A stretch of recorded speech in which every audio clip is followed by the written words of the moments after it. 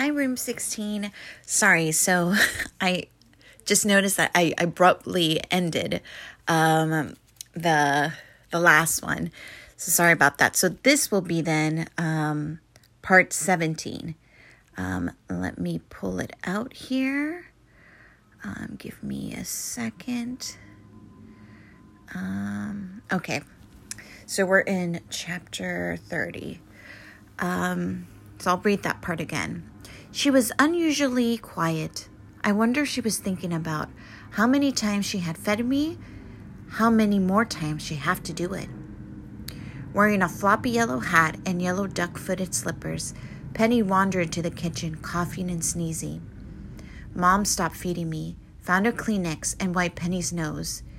She hated that, of course, so she screamed like she was being tortured by enemy spies. Normally, Mom makes a game of it and wipes Doodle's nose as well as to make Penny tolerate it better, but I guess she didn't feel up to it this time. Then the phone rang. Mom answered, a spoon in one hand, the dirty Kleenex in the other. Hello? You what? You need me to come in? But I'm off today. I'm supposed to be in Washington. She paused. Long story. I cringed. Penny continued to howl. She ought to put Penny in the basement with the dog, I thought, frowning. Butterscotch scratched furiously at the basement door. Penny, please, Mom cried out, cupping her hand over the phone. I can't hear.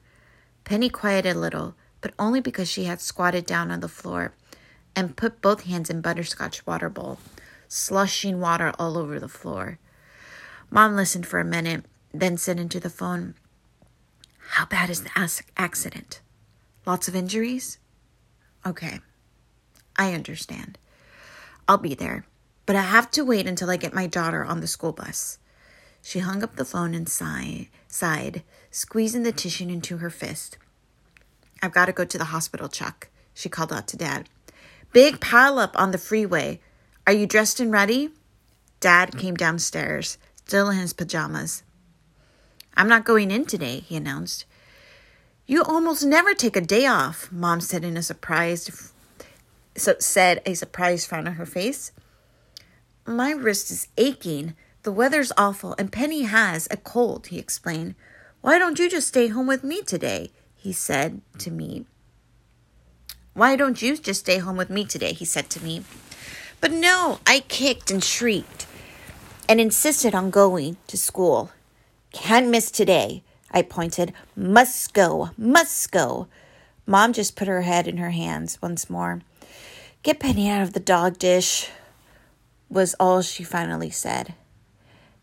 Dad ripped a bunch of paper towels from the roll, cleaned up Penny's mess, and wiped her nose with the wet paper towel. That started her screaming again. Her screeching became a shriek. That's when she reached up and knocked over the cup of orange juice on my tray. My clean blouse was a soppy mess. She did that on purpose, I thought angrily. Mom simply shrugged her shoulders and yanked off my shirt in one swift motion. She told Dad, Melody is determined to show up at school. Why, I do not know, but she may as well go. I couldn't explain to them that I wanted to see Catherine. Somehow I felt she'll talk to me and make me feel better. She's a college kid. She would know what to say. Besides, I have to give her that card today. It took Mom several minutes to find a new shirt for me until she remembered all the clean clothes in my suitcase. When she rolled that red suitcase into the kitchen, I looked at her, then looked away. I refused to cry anymore. For some reason, the bus came early that morning. I'd just gotten my clean shirt on. My book bag still needed to be packed with my lunch and Catherine's card, and I had to go to the bathroom. Even over the noise of all the rain and thunder, the honk of the bus horn blared clearly.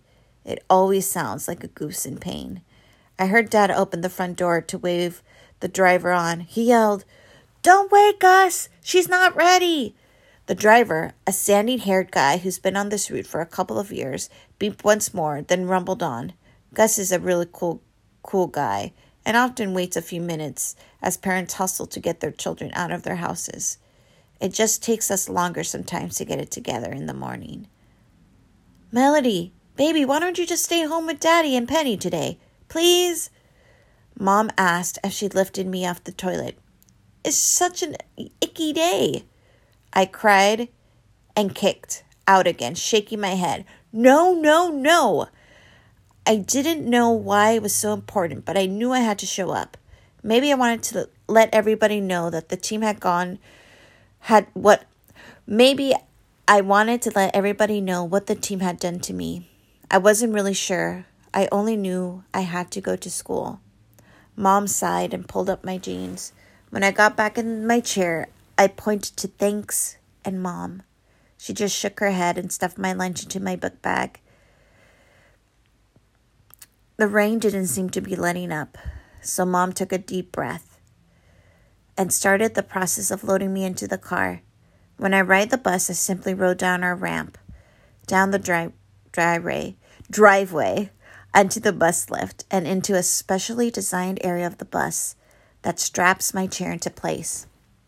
But when I ride in the car, it involves a whole process of taking part and putting together me, my chair, and my stuff. Even with my manual chair, it's a pain.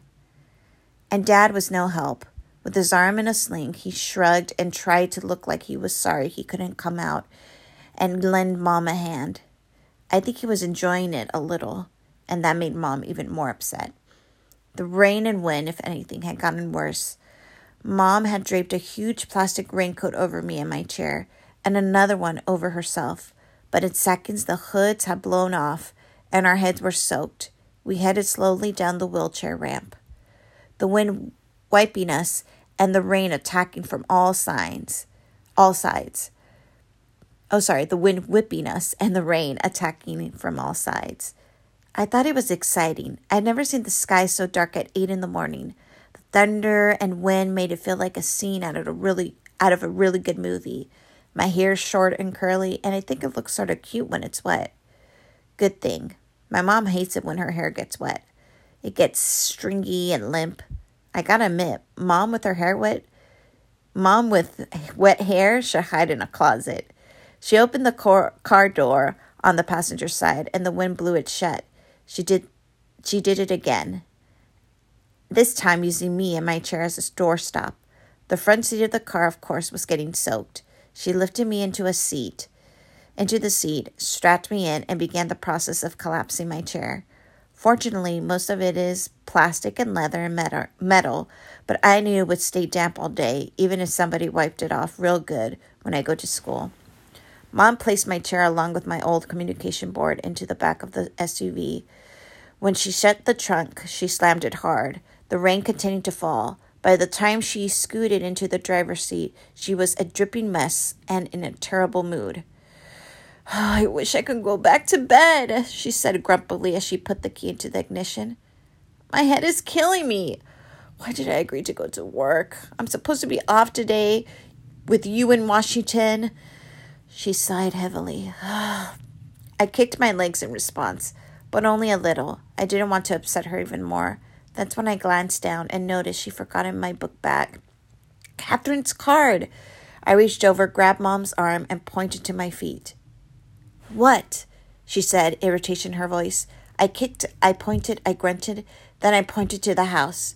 Dad, who had changed into thick gray sweats, was standing there at the front door, grinning, my denim book bag in his right hand. I could see Penny still in her little yellow duck pajamas, and now a yellow rain hat, standing behind him. She had Doodle and Mom's red umbrella in her hands.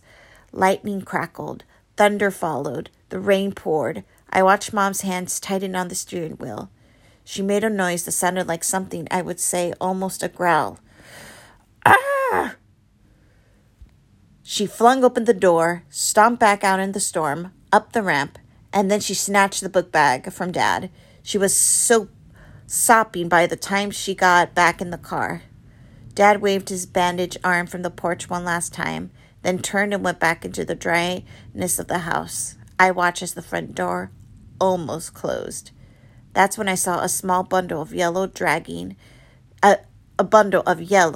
dragging a red umbrella, dart out of the house. I saw her for only a second, but I saw. I screamed. I kicked. I flamed my arms.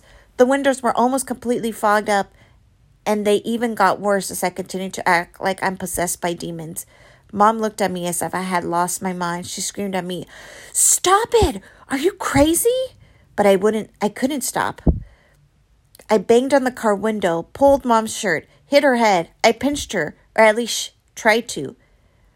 "I can't take it anymore, Melody," Mom screamed over the thunder. "I hate it when you act like this. You've got to learn to control yourself, not quit." She put her hand on the keys to start the car. I screamed, reached over and tried to pull the keys from her. I scratched the back of my mom's hand. She smacked me on the leg. She never raised a hand to me before. Never.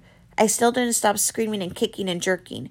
I had to tell her. I had to tell her that Penny was out there.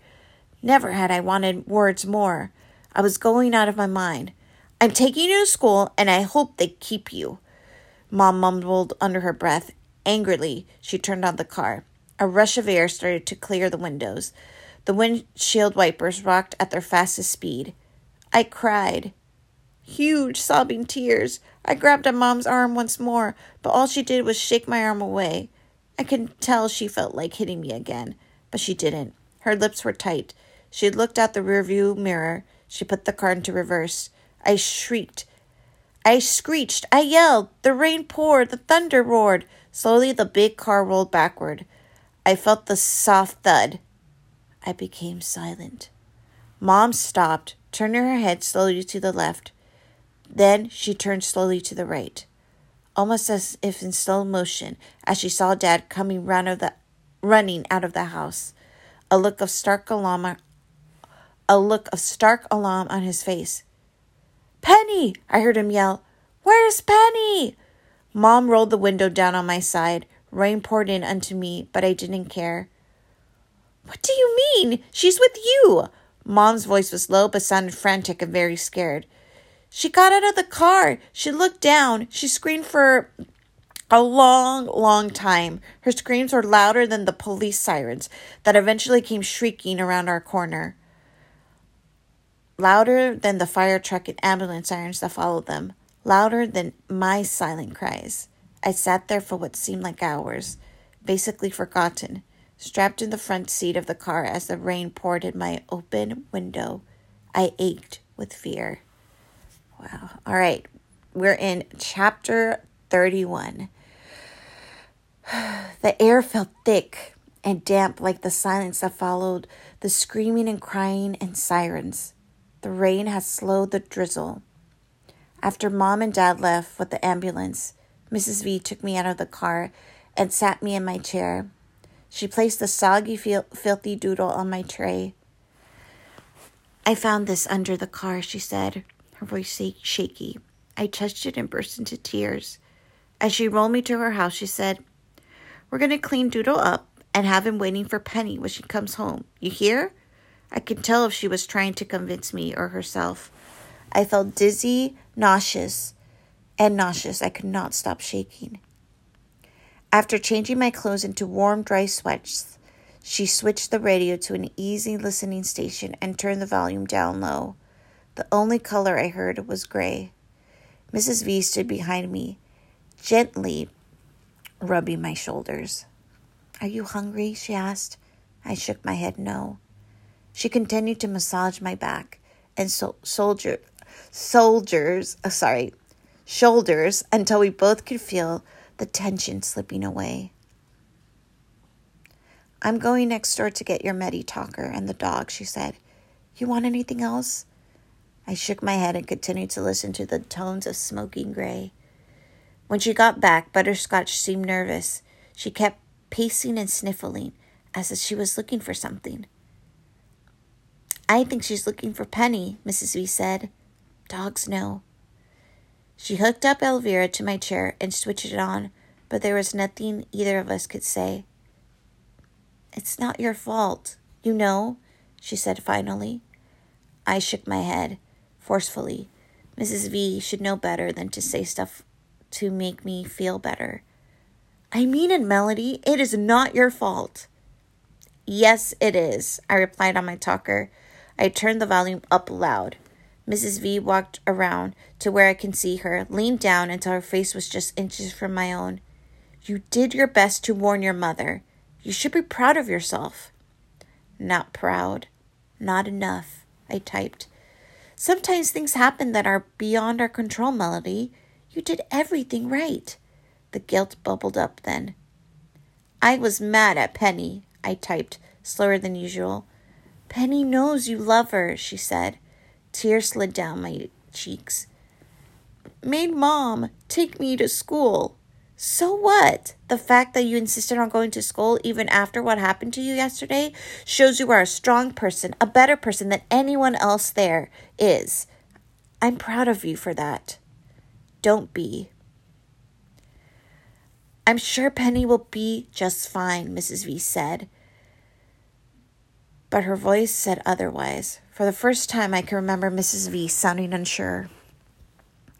Will she die? I had to know.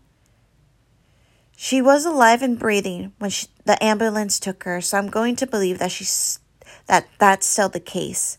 Toddlers are very resilient, you know. I had to know something else. Her brain. Messed up?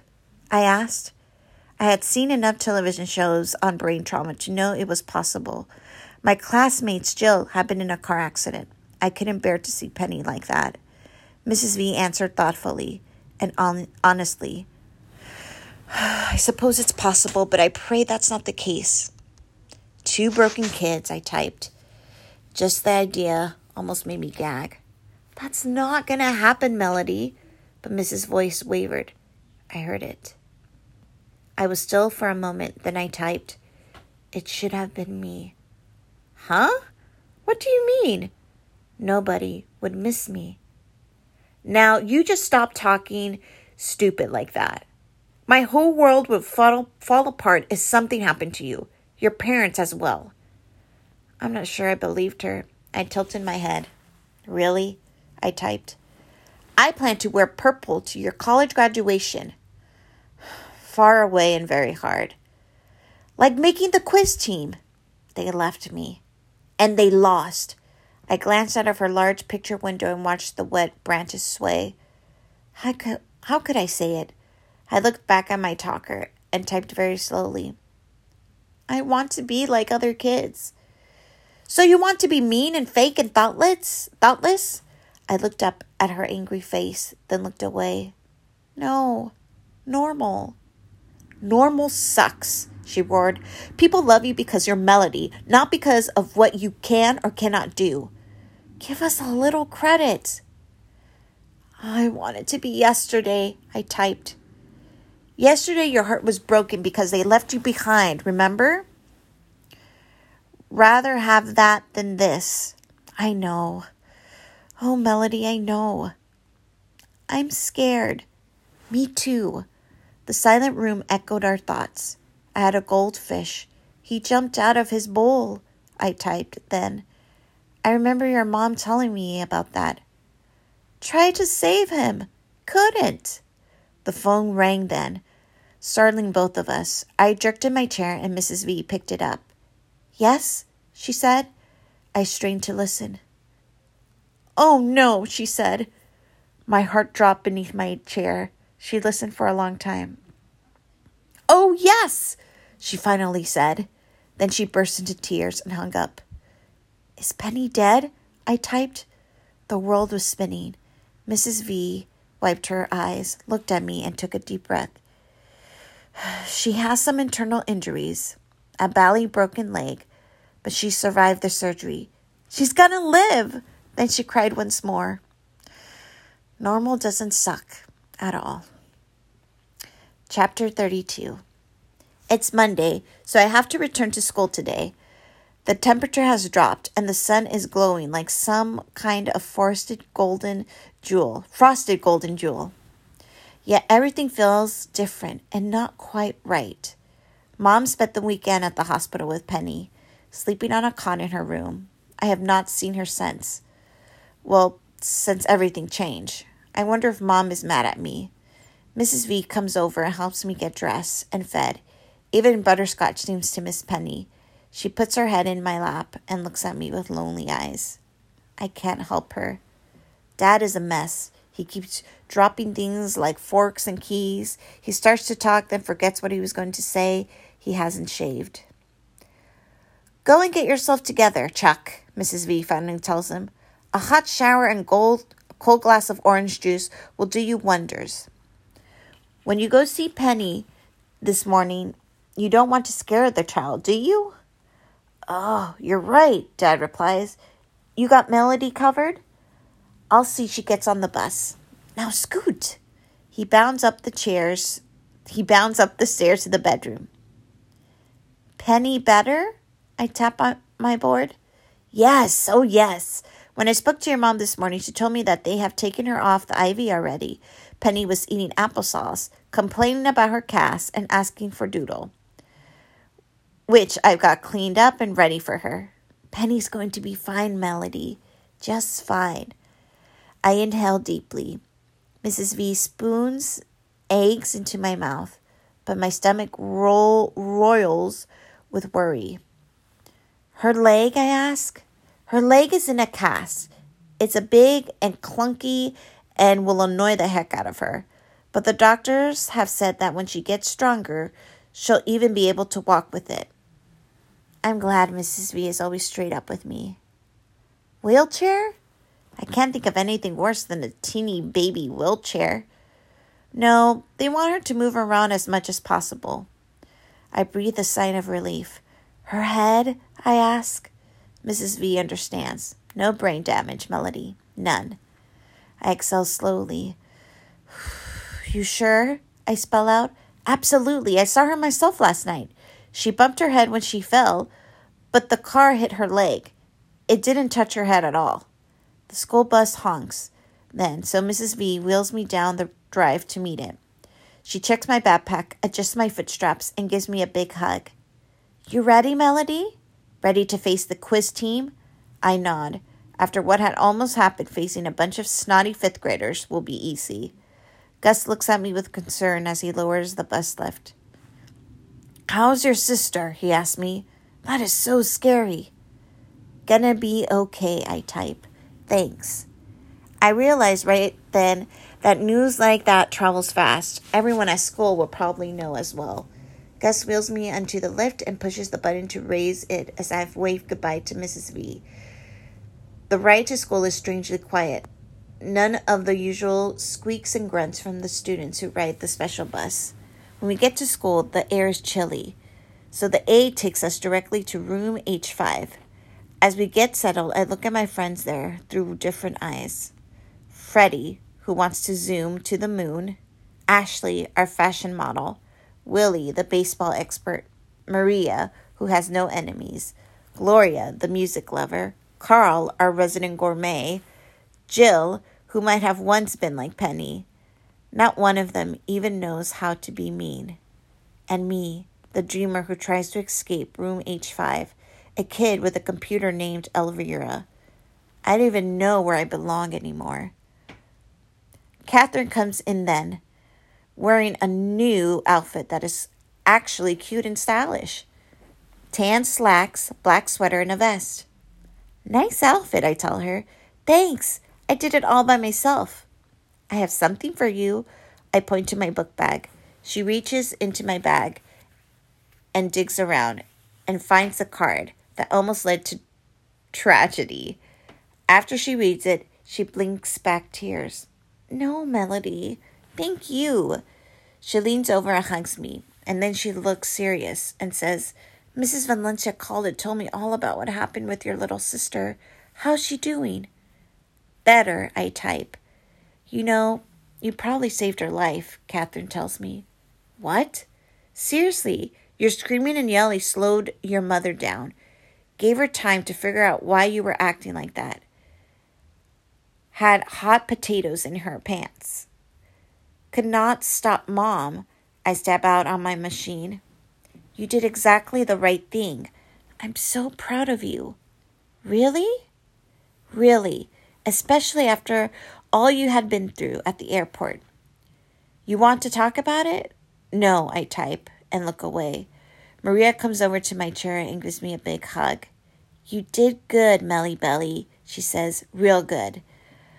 I'm not sure if she's talking about the quiz team or something else, but my eyes get all drippy and my nose starts to run. I wish I can give her a big squeeze back to let her know how good she has made me feel, but I just tap, thanks.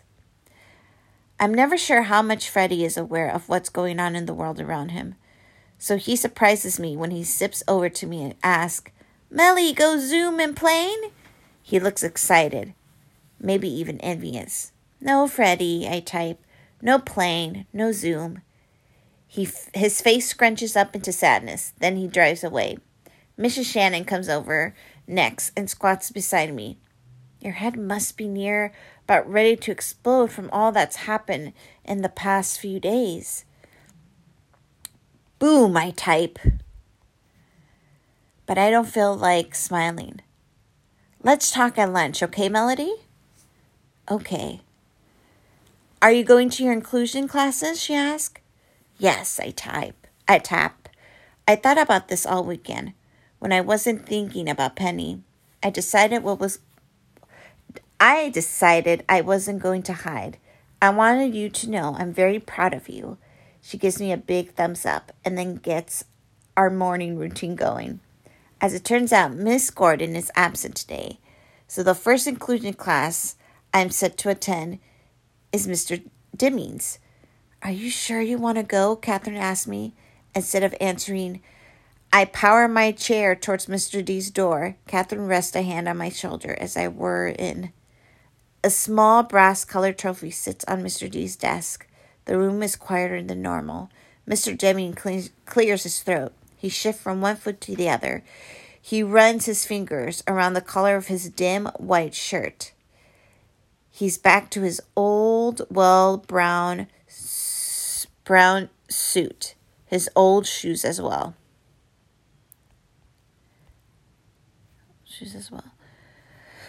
Finally, he says, Hello, Melody. His voice sounds fake cheerful.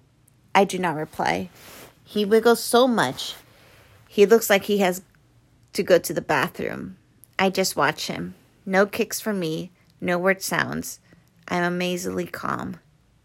I glance over at Rose, but she's looking in the other direction. No one seems to know what to say. At last, I break the silence. I turn the volume up, loud on my machine, then type out, Why did you leave me? Somebody should have been there with a video camera proving that, yes, a fifth grader classroom can be absolutely, totally quiet.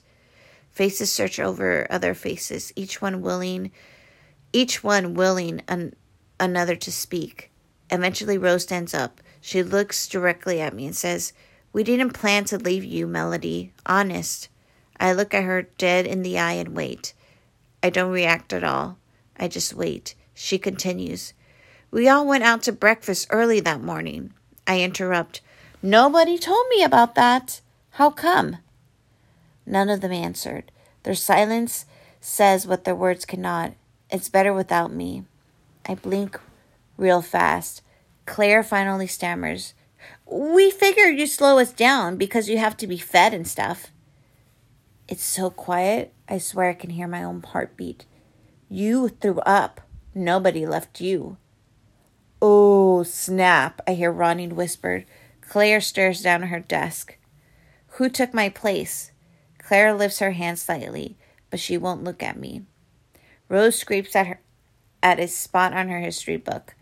We finished breakfast really fast because we were all excited, so we got to the airport extra early. Connor stands up then. He looks uncomfortable. So when we go to the airport, they told us that the new flight had just been canceled, but that we could make the early flight if we hurried. Molly speaks next. So we checked our stuff real fast, then rush. I mean, like track stars. Even Mr. Demings down to the gate to get that early flight. Nobody thought of me, I ask. Silence again. Finally, Alana says, I did. I was the first one to board the plane. Just as I gave my boarding pass to the agent, I reminded Mr. Demings that you were missing. Mr. Demi again twists from one foot to another. I was so busy trying to count heads and check seat assignments and deal with everyone's carry-on bags. So I asked the kids to call you at home. I knew Rose at least had your number in her cell phone. All eyes shifts to Rose. She looks at the door. Then slowly she looks at me. A tear runs down her cheek. You couldn't have made it there in time anyway. I picked up my phone to call you. I flipped it open. Then I look at the rest of the kids on the team. She pauses. I could imagine them standing there thinking about the chance to be on Good Morning America with that huge trophy in me. Rose continues in a whisper. We looked at each other. Everyone made just a tiny head shake. No. All of them? I shiver. Rose sniffles and whispers finally. So I closed the phone and we got on the plane. I never made the call. How can silence be so loud? Mr. Deming finally says quietly, I'm so very sorry, Melody. So sorry. Rose bursts into tears then and puts her head down on her desk.